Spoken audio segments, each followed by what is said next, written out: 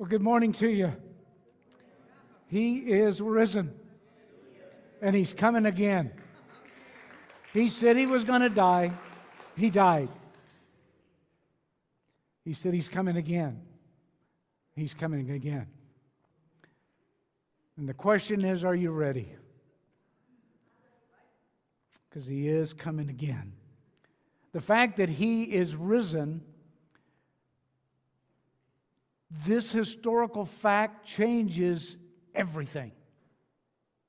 Changes everything, including death. You realize that, don't you? His resurrection changed everything, especially death, especially your death. His resurrection changed things from fear to faith, from sorrow to certainty, from horror to hope. His resurrection changes not only our outlook on life, but our future when it comes to eternity. They say that there are two things that are certain: death and taxes. Well, I think you can drop death at this point, because it's not certain for those of us who may experience the rapture. Not even death is certain when it comes to the Lord Jesus Christ and His power over life and death. Amen? 1 Corinthians 15:51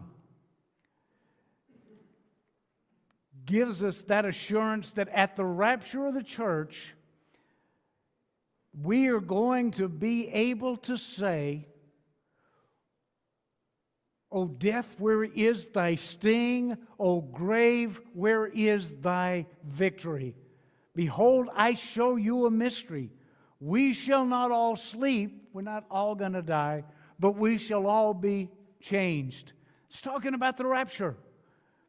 When it comes to the Lord Jesus Christ and His resurrection and its impact, that not even death is certain anymore for those of us who love God and who are looking for that blessed hope, that glorious appearing of our great God and Savior, Jesus Christ. Amen? Now, Marge shared with me a long time ago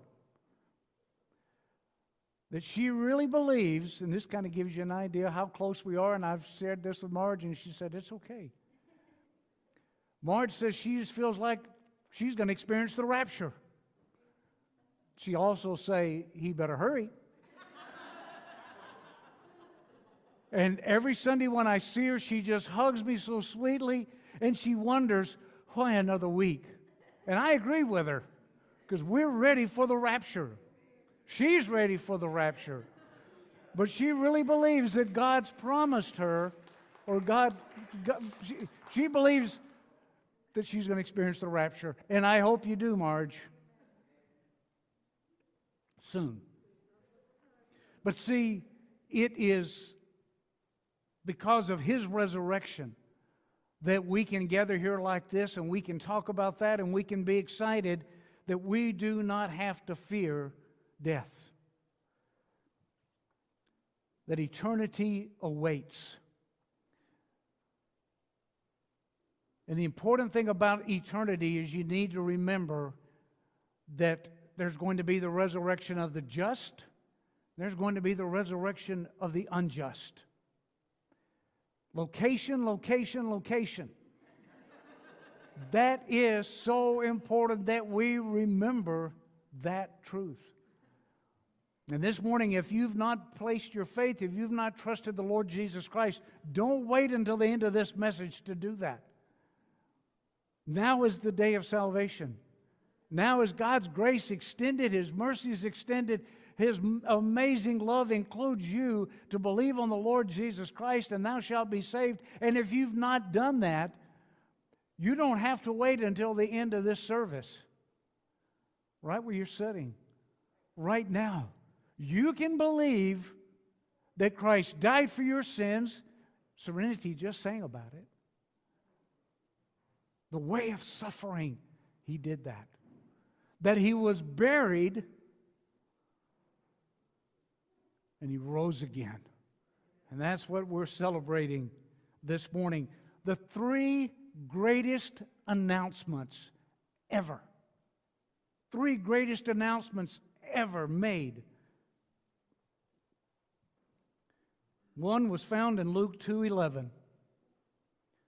Luke 2:11, the angel got to announce, "For to you is born this day in the city of David a Savior, which is Christ the Lord." Hallelujah for that announcement that the angels got to make. The second greatest pronouncement is in John 19:30, when our Lord Jesus Christ said, "It is finished." Folks, he didn't say, "I'm finished." He said, "It is finished." And the truth of the matter is, he was just getting started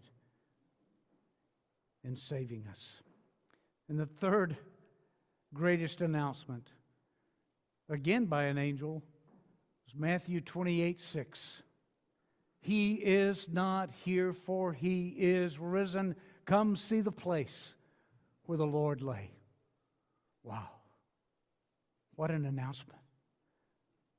How that must have sent shivers down Satan's spine. And I'm glad. The demons were quaking at that realization that he's alive. And where they quake, we rejoice this morning at his resurrection. C.S. Lewis once complained to Tolkien and said that the story of Christ is just a myth. And Tolkien said, but this myth is true. And he was exactly right. This myth, this story, this lesson is absolutely true. And so because of his death, the grave loses its victory. Death loses its sting, all because of the resurrection.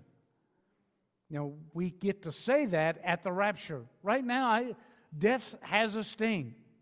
The grave has the victory. Well, boy, when we're caught up to meet the Lord in the air, well, we're going to be able to shout, "Oh, grave, where's your victory?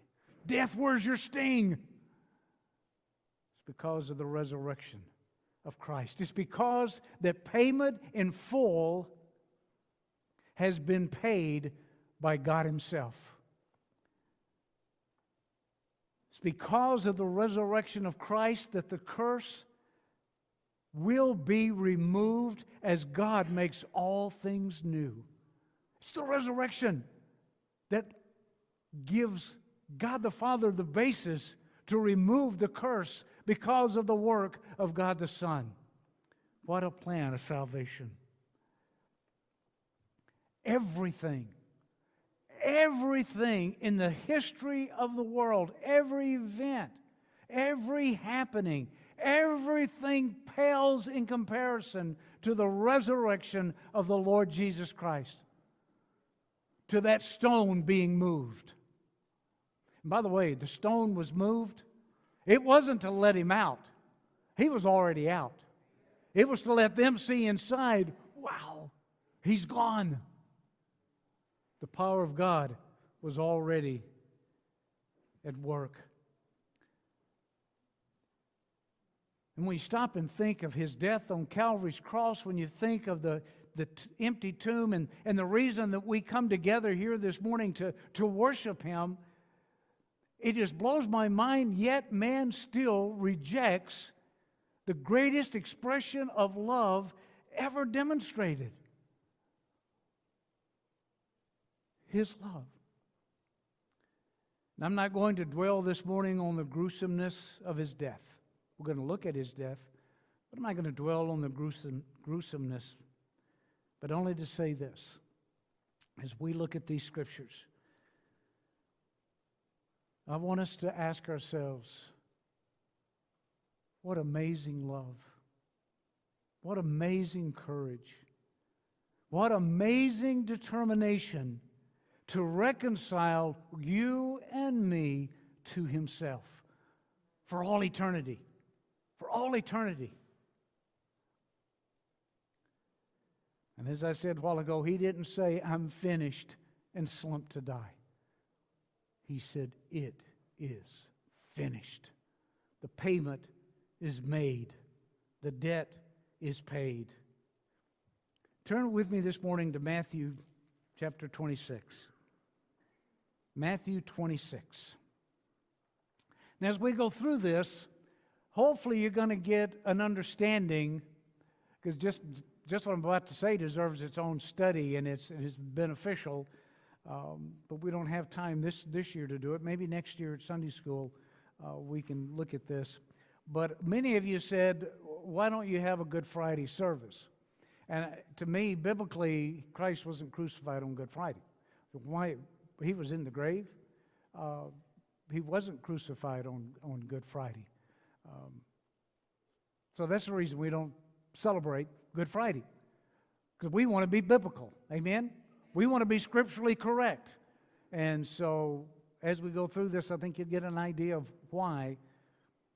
And it's all there. God's word's very plain on which day He was crucified in order for there to be 3 days and 3 nights in the tomb. And the fact that God's word says 3 days and 3 nights means 3 full days, 3 full nights. I know a lot of people try to jump through the hoops and jump around and go, well, in Hebrew, that a part of a day counts as one. No, it doesn't. Not when it says 3 days and 3 nights. Just as it does in the day of creation, in 6 days, the morning and the evening were the first day, the morning and the evening were the second day, the morning and the evening, that is accounting for a full day, not just partial days. It's the same here. God wants us to understand He was in the grave 3 days and 3 nights. And we're a scriptural church. We're a Bible-believing church. We believe the Bible. So let's look at Matthew chapter 26. Matthew 26 starts out with the Pharisees and the high priest and all the religious leaders of Israel plotting to kill the Lord Jesus. And the reason they're plotting to kill the Lord Jesus is because He just raised Lazarus from the dead. You would think that would have been reason enough for them to, let's reconsider this. Hey, this guy just gave sight to the blind. He just made the lame to walk. He just raised the dead. Maybe He's who He says He is. But instead of that happening, they started plotting to kill Him. It's this time that Mary anoints the feet of the Lord Jesus in preparing for His burial. She's already anointed. She's already anointed Him a few days prior to that. Or she's already anointed His feet. Now she's anointing His head, preparing for His burial. And the next thing that we hear is we see Judas, who scoffed and ridiculed and complained about her anointing His feet back over right after Lazarus was resurrected in John chapter 12. He pitches a fit and says, why in the world didn't we sell that and give the money to the poor? Scripture says not because He cared for the poor, but he was a thief. He wanted the money. So here Mary does the same thing. And I think this is what set Judas off. He goes, oh, I just can't take this. And so he goes to the high priest and he says, what will you give me to show you where He is? I'll take you to Him. Because that's what they'd said. You know, if anybody knows where He's going to be, let us know. So Judas goes and he agrees to sell the Lord Jesus out for 30 pieces of silver. Then the Last Supper is prepared.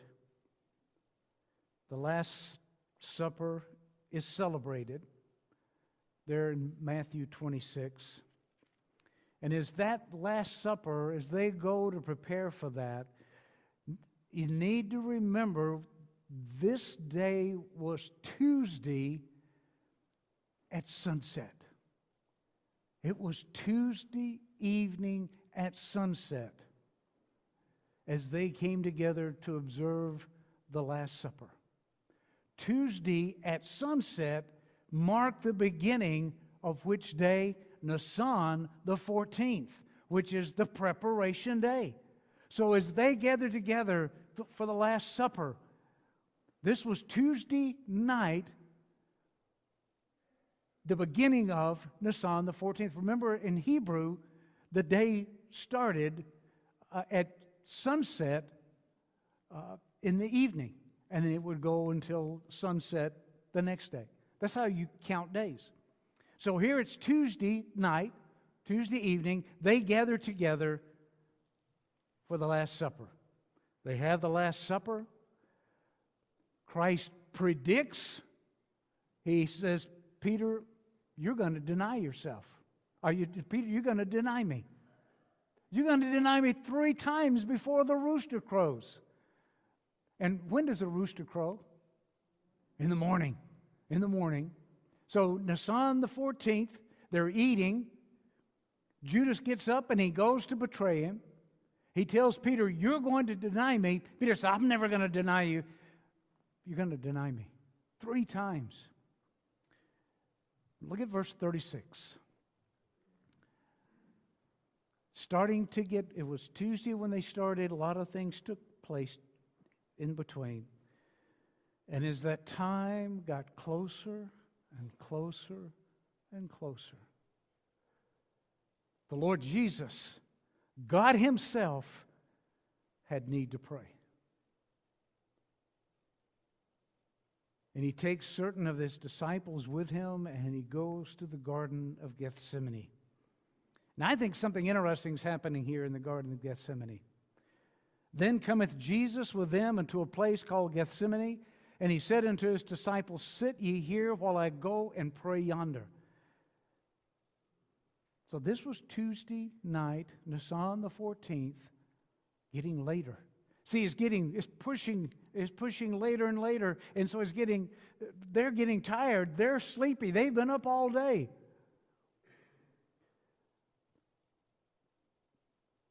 And He took with Him Peter and the 2 sons of Zebedee and began to be sorrowful and very heavy. Depression, anxiety, anguish, distress, so much so that he started sweating great drops of blood.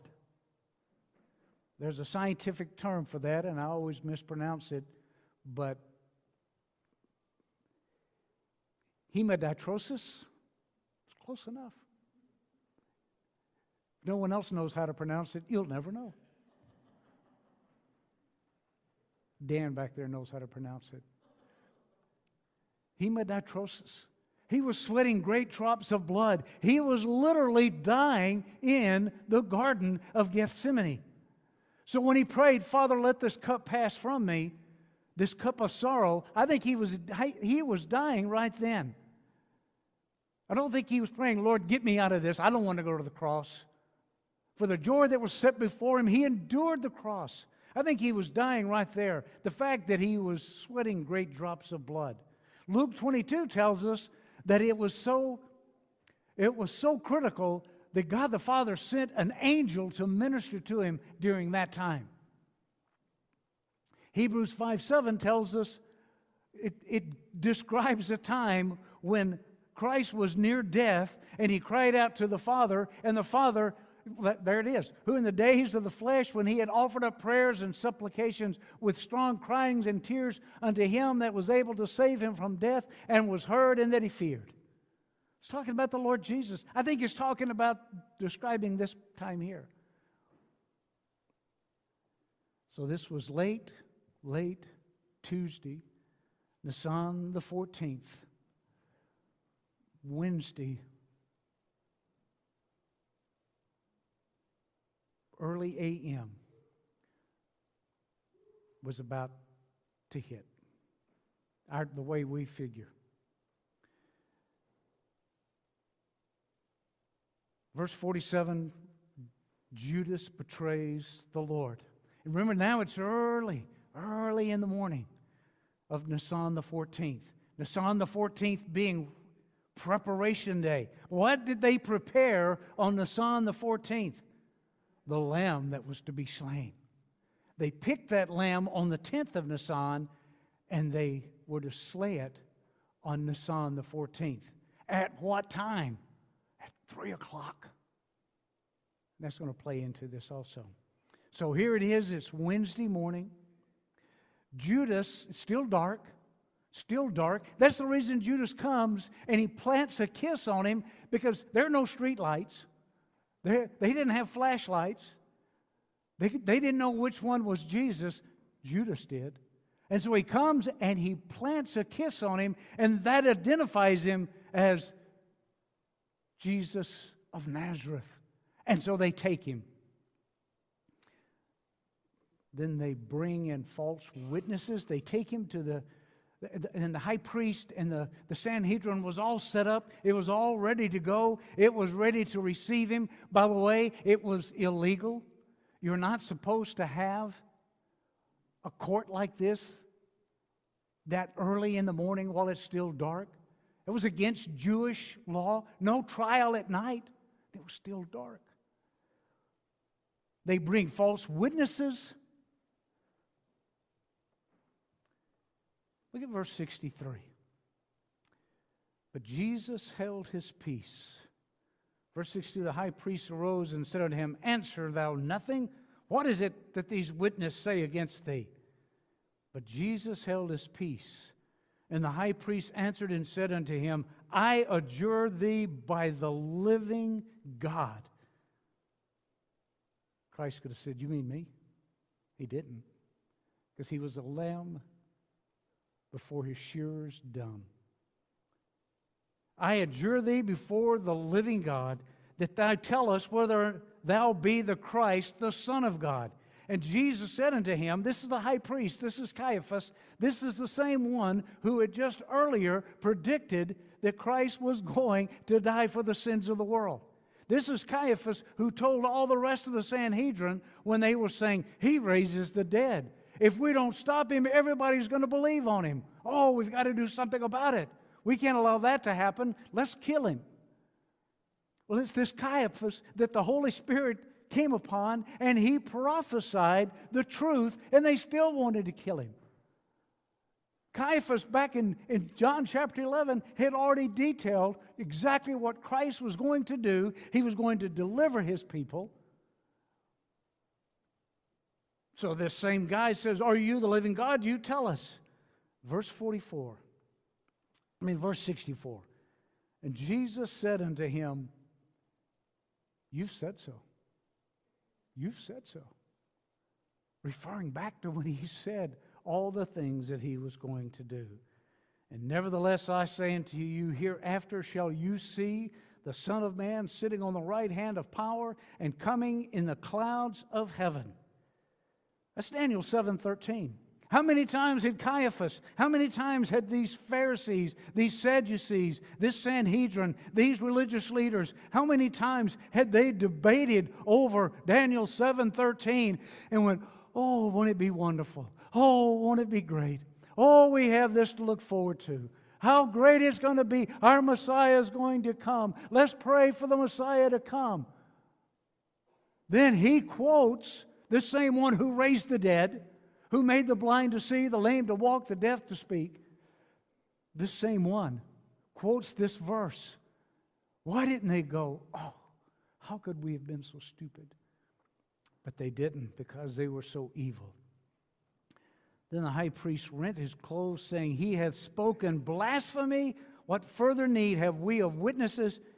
Behold, now we have heard his blasphemy, because he was declaring himself to be God. That's his crime. He declared himself to be God. Now, according to Leviticus, the crime of blasphemy was you're to be put to death by stoning. not crucifixion. You were to be stoned, not crucified. Deuteronomy points out that if a sin is so egregious,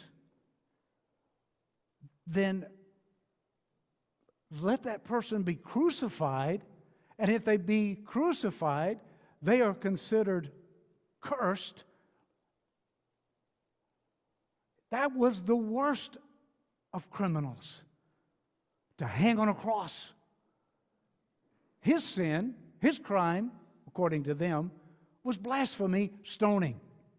But what did they say do? Put him to death, crucify him, which is reserved for the vilest offender, like me, like you. Like Barabbas, by the way, who was a murderer. The book of Acts describes Barabbas as a murderer. And after that, Peter denies the Lord 3 times before the rooster crows. Early the morning on Wednesday, early Wednesday morning, the rooster crows, announcing the sun's coming up. So they take Christ to Pilate. Pilate says, this is not my jurisdiction, sends him to Herod. Herod says, I don't want anything to do. Sends him back to Pilate. Matter of fact, 6 times in this episode, 6 times someone declares Christ to be innocent. 6, the number of men, I think that's significant. But 6 times, Judas declares him innocent, Pilate declares him innocent, his wife declares him innocent, Herod declares him innocent, the thief declares him innocent, and the centurion soldier declares him innocent. All that during this time. Then Christ is examined, and being the Passover, and you may say, well, wait a second, isn't the Passover, isn't that on Friday night? Well, according to John 19, this was the high Sabbath. This week had 2 Sabbaths. Every Jewish feast day contained 2 Sabbaths. The regular Sabbath at the end of the week, but then also a high Sabbath.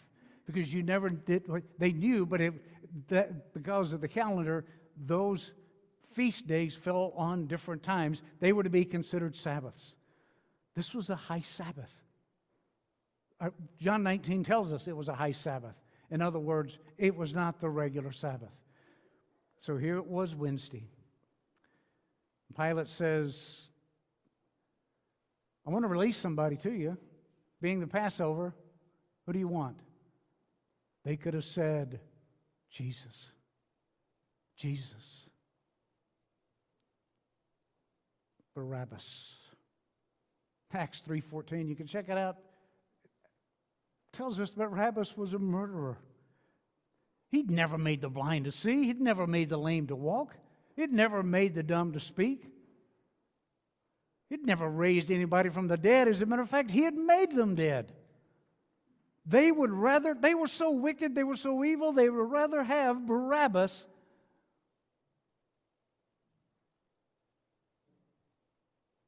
than the one that could come and change their life forever.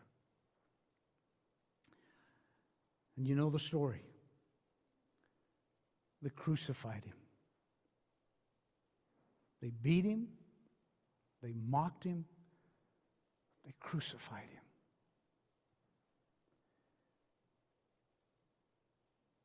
Treated him cruelly. Verse 34 of chapter 27. They gave him vinegar to drink, mingled with gall, and when he had tasted thereof, he would not drink. That gall was a painkiller. He didn't want that. And they crucified him. 9 o'clock, 9 a.m. on Wednesday morning. 9 a.m.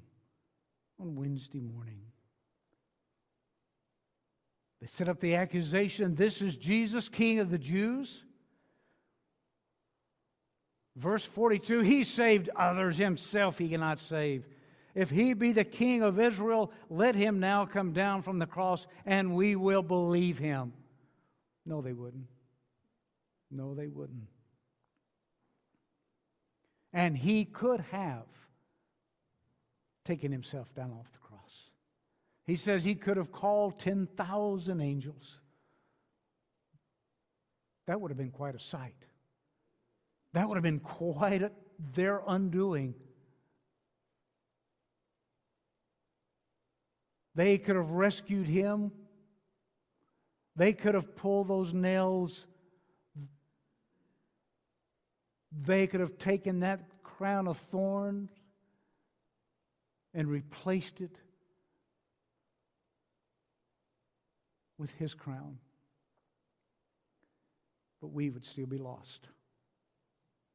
We would still be lost. So they crucified him. Verse 50, Jesus, when he'd cried again with a loud voice, yielded up his ghost. John 19:30 tells us what he cried with a loud voice. It is finished. The reason he was saying that is because I think Scripture is very clear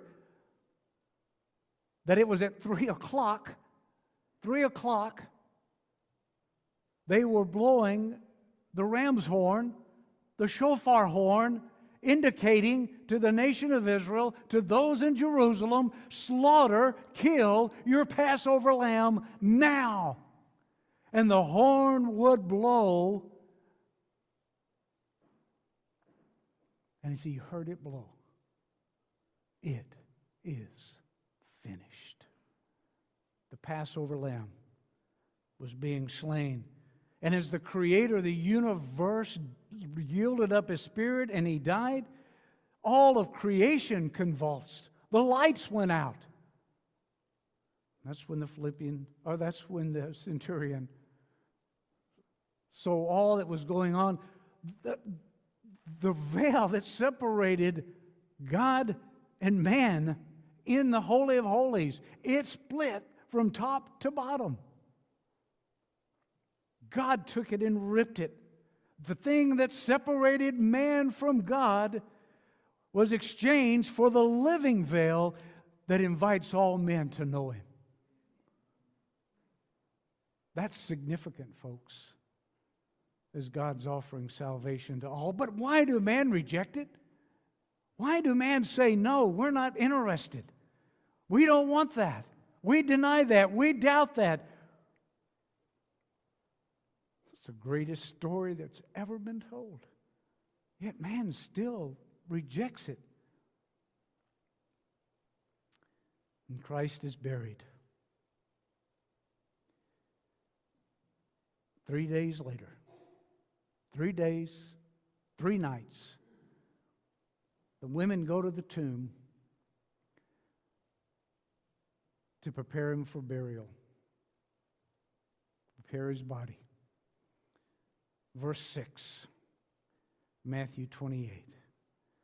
He is not here, for he is risen, as he said. Come see the place where the Lord lay. Those aren't just words, folks. That changes history. Changed my life. Has it changed your life?